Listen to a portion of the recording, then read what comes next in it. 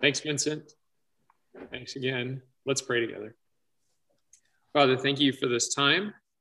We pray that you would set aside all that might distract us from your word and from your teaching, and that you would allow us to hear this clarity and this hope that we can sense and see in how you interacted with Jesus in this powerful moment, and then how we can kind of stitch this together with this bigger vision of shalom. So help us. May the words of my mouth and the things that each of us consider in our hearts be pleasing in your sight, our rock and our redeemer. Amen. Well, welcome again, everybody. It's great to be with you this morning. One of the things that I know I have said at different times, and that I've heard probably more often during the last year or so than I've ever heard, is this phrase, I'm maxed out. I'm maxed out. And if you want to type into the chat real quick, I'm maxed out, hyphen, here's why. Like, I'm maxed out with Zoom meetings. I'm maxed out with taking care of my kids. Like, we can be a little vulnerable. You can pop it into the chat, but just I'm maxed out. And one of the things that I do when I get to that place where I feel like I'm maxed out is I follow it with this statement: I can't take on anything else. In other words, like, it makes sense.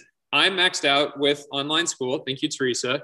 And I can't take on anything else. There's no more room in my life for another consideration or another thing to do. I've gotten to this point with work, certainly. I've gotten to this point with kids. When I come home from work, I have this really misshapen assumption that I'm going to come home to like a sense of peace or quiet. But I have 3 small children under the age of 9. I don't know why I think that, but I walk in my door and I think to myself, it might be quiet today. Like, foolish young man. Like, what are you thinking? Like, why would I ever believe that for a minute? So I'm maxed out with sound from time to time. I say all that because as we've been talking about shalom, this idea that the Bible is so clear about as key to who God is, key to the identity of the people of God, a key calling of the church, all of this is central. One of the things that kept coming back to me was, how do we say shalom is worth pursuing to a group of people that feel maxed out? I'm maxed out with little human contact. I'm maxed out with people talking to me, maxed out with these strong emotions of others. Oh man, preach it, church. Like, you're nailing it. And yet we have this calling. So how do you do that? How, on the one side, do you feel this feeling of everything sort of at an 11, right? And then over here is this calling of shalom, this calling of to be the people who make peace, to be givers of peace. We saw this way back in Numbers chapter 6 when the blessing is given to God's people. May he show his face to you, and may he make you the gift of peace. Peace is a gift. And shalom is more than just the absence of conflict, as we've talked about many times. Shalom is this sense of being made whole and complete, being restored. It's like many of us are envisioning a day when the pandemic is behind us, but more so we long for a day when we feel whole and complete again, when we can go places, when we can see people, when we can return to the office, when our kids are back in school. It's more than just the absence of a pandemic. It's the restoration of what has been. So if you're maxed out, this word is for you. If you are needing that encouragement like I am to continue forward in this pathway of shalom, I hope today is both an encouraging word and it's a practical word. We're going to look at 3 different headings as we talk about how shalom is not a task, it is a process. If you're a list person, if you're unmoored, if you go to the grocery store without a list, you need to hear this. Shalom is not something to do. It is a process. It is a project. It is something we continually pour our lives into. The 3 headings to kind of get toward this are this: we need a reference point, we need to hear the call to leadership, and then we need to know how to apply this. Reference point, the call to leadership, application. So what's the reference point? The reference point very simply is this. It's where you orient yourself. How do you know which direction you're supposed to go in uncharted territory? You need a reference point. You need something to kind of aim at.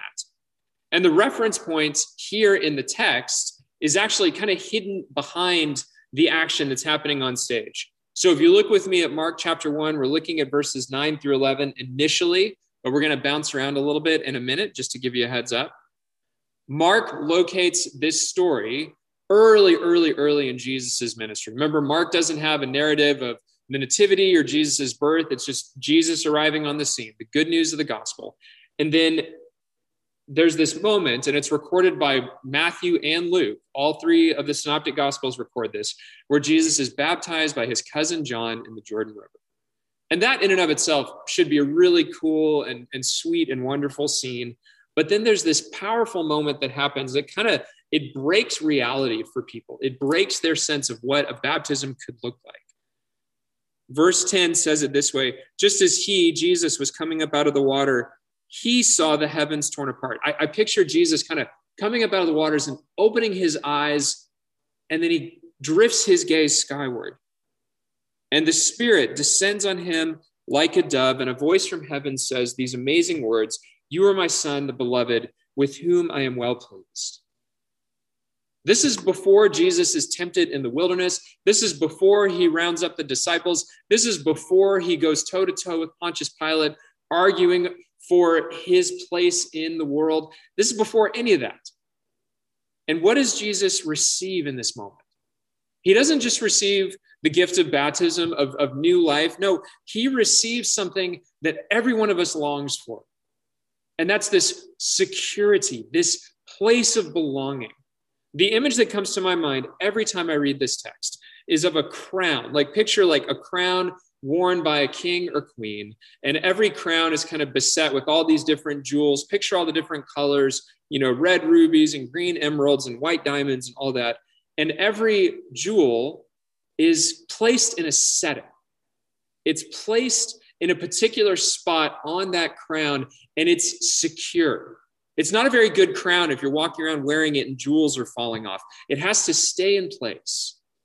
And I see Jesus in this moment, and I see him like a jewel being placed into a setting, and the setting is God's love for him.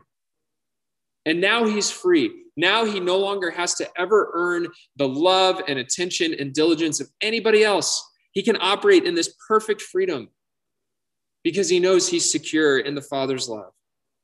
And his reference point, the reason he can know this with certainty, the reason it's driven down into him, into his very bones, is not just the moment. It's everything that's happened before that moment. Jesus is a Jewish man. He grew up in a household where his mother would have taught him the ways of citizenship, of belonging in a family, belonging in a community. What does it mean to be a man? And then his father would have taught him the Torah, the law of Moses, the first 5 books of the Old Testament, and the prophets too, and the Psalms. And Jesus would have known. He would have heard his own dad speaking this to him. And if he'd reached this age, he would have received it from a rabbi. He would have listened to the prophecy of Isaiah, like in Isaiah 61. If you don't have a devotional picked out for the week ahead, let me encourage you to read Isaiah 61, because it's all about the Messiah. And I just believe with all my heart that Jesus heard these words as the Father was speaking to him. The Spirit of the Lord God is upon me, because the Lord has anointed me. He sent me to bring good news to the oppressed, to bind up the brokenhearted, to proclaim liberty to the captives and release to the prisoners. This is Jesus's mission, which he repeats in Luke chapter 4. That's a whole other sermon. But if you go down a little bit further, in Isaiah 61, there's this verse 10, that I think is a poetic description of what is happening in reality over in Mark's gospel at the baptism. Listen to this, Isaiah 61, verse 10. I will greatly rejoice in the Lord. This is the Messiah. My whole being shall exult in my God, for he has clothed me with the garments of salvation. He has covered me with the robe of righteousness. As a bridegroom decks himself with a garland, as a bride adorns herself with her jewels. Jesus is adorned with the Father's love. No king, no queen, no royal ruler brags about being clothed with something that belongs to someone else. When you're in that position of power, you have all the finery and garments and everything. Those are yours. That's an example of your status. But Jesus says, no, what I'm clothed in is the love of God.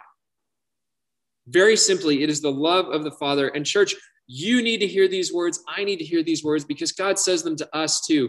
In and through Jesus Christ, he looks at you and he says, Joe, you are my beloved son, and in you I am well pleased. And Janae, you are my beloved daughter, and in you I am well pleased. These are not simply, parroting the words of the Bible to a particular direction. This is what God says to us in Jesus Christ, because the King, Jesus, is clothed by another. And we will spend all of our lives trying to find our clothing, our worthiness in other things and in other people until we find it in the Lord. And Jesus finds it. It is given to him in this moment so that he can then go and be the prophet, the priest, the king that he must be for you and for me. So his reference point is the scripture. Do you know the scripture, church? Have you been living into this wonderful thing that Megan's been leading us through, memorizing the scripture? Have you been reading through your 28 Days of Love calendar so you can touch on the scripture and be reminded of it day in and day out? It is Jesus's reference point, and man, it should be ours too. So now let's talk about how Jesus responds to this moment. He is brought into this place of security. He knows his reference point. It firms it up for him. It solidifies it. But now he's got to go do something with this calling. This calling of shalom, it isn't just a nice thought or a nice idea. It's something transformative. So what does Jesus do with it? Well, let's go a little bit forward in his story. Turn with me to John chapter 14. This is the farewell discourse. This is what Jesus says to his disciples on the night that he is about to be betrayed and arrested and gone through some of the worst things that he will ever face. He says these words to his disciples as he closes his active, present leadership with them, his human leadership with them, fully God, fully human. He says this, John 14:27. He's talking about the gifts that the Holy Spirit's going to give. He says this, peace, irene, I leave with you. My peace I give to you. I do not give to you as the world gives. Do not let your hearts be troubled, and do not let them be afraid. Peace I leave with you. My peace I give to you. Shalom I give to you. He is equipping his disciples for the mission that he has for them. He is not giving them tactics. He is not saying, go and create this project and then make a work back plan and get your to-do list and your key stakeholders all lined up. No, he is saying, I'm going to give you a gift. And it's a gift that I received at my baptism. It is the gift of peace and security in the Father. And out of that, you will go and do the ministry that I have called you to do. It is an identity that cannot be shaken, not a task that must be achieved. So disciples of Jesus Christ, you need to hear this. I need to hear this. You are beloved. And you are called to both receive this peace from Jesus Christ and to give this gift of shalom. And our world, man, our world desperately needs us to be a people of peace. That doesn't mean we're peaceful all the time. It doesn't mean we sort of drift through the world, sort of floating and immune to emotions. No. It means our hearts come back to Christ and we find our peace in him. And if you're someone that's coming from a more skeptical background, or if you're close to people in your life who are skeptics, let me just share this. This is what Jesus offers. He does not offer us axioms and mantras. He does not make coffee cup sayings for us to live into. He gives us an identity that is secure in the Father. It is a fullness that we can never find on our own. And believe me, I have tried to find peace and fullness elsewhere. It is not there. It's not. It is only here with Jesus Christ. And so many people discovered this throughout Jesus' ministry. One of his closest disciples, Peter, a man who betrayed him and turned his back on him, he was a coward, and Jesus said to him, get back over here. I'm going to give you my peace yet again because you need it. A man named Paul, same kind of deal. He was a murderer. He was a terrorist. He was persecuting Christians. And Jesus said to him, stop it. I have something better for you. I have my peace for you. And his ministry and his mission to plant churches changed the world. And there was a woman that Jesus met who'd been caught in a terrible act of adultery, who was in the midst of a public shaming that we can only imagine in our nightmares. And he met her with compassion and he gave her peace. And he said, go, don't live your life like that anymore. Go live a different life, not that life. I have better for you, daughter. So church, here's how we apply this. Do you know the reference point? Do you know the source of this security this peace that can only come through Jesus Christ, because the primary means through which we encounter this is through the scripture. If we are a people of the scriptures, we must be in touch with the scriptures. So Isaiah 61, go and read it this week. If you don't have a 28 Days of Love calendar, if you haven't had a chance to crack this open yet, it is a great week to start doing that. Every week you'll have scripture to read. You'll have opportunities for prayer and service. Please take some time and pick that up. We encourage all of our small groups to study the scripture, to talk about the scripture together. My small group has shifted to kind of more of like a, hey, can we just support each other and pray for each other? But man, it is so good when we spend time in the word together.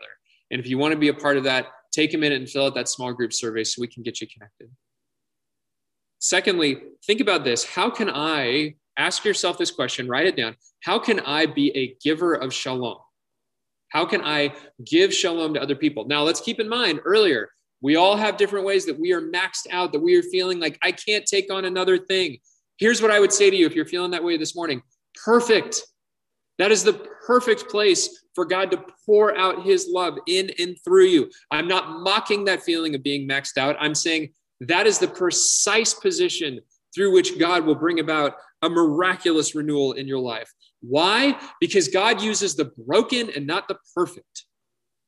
God uses the broken, not the perfect. Zacchaeus, he uses Zacchaeus. Remember, we talked about him a couple weeks ago. Zacchaeus never thought he was perfect. He knew he was diminutive in stature. He was an outcast in his society. He had no credentials that would have earned him any favor with Jesus. And he accepts the invitation of Jesus into fellowship with Jesus. You know who misses it?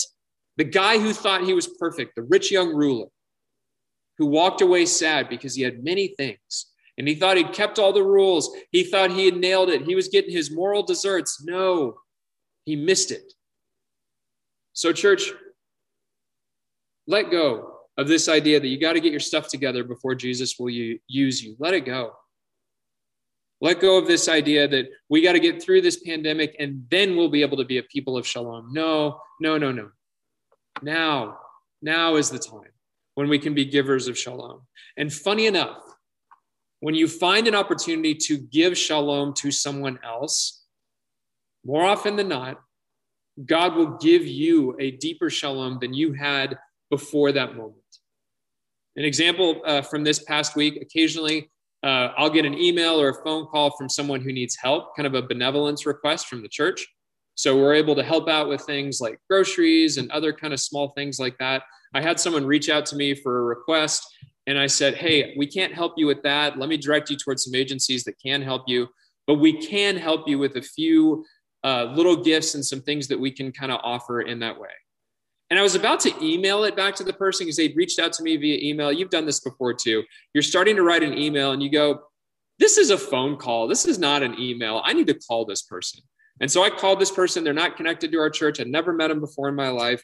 And I just said, hi, I'm Travis. You emailed me and I'm here to tell you how our church can help you.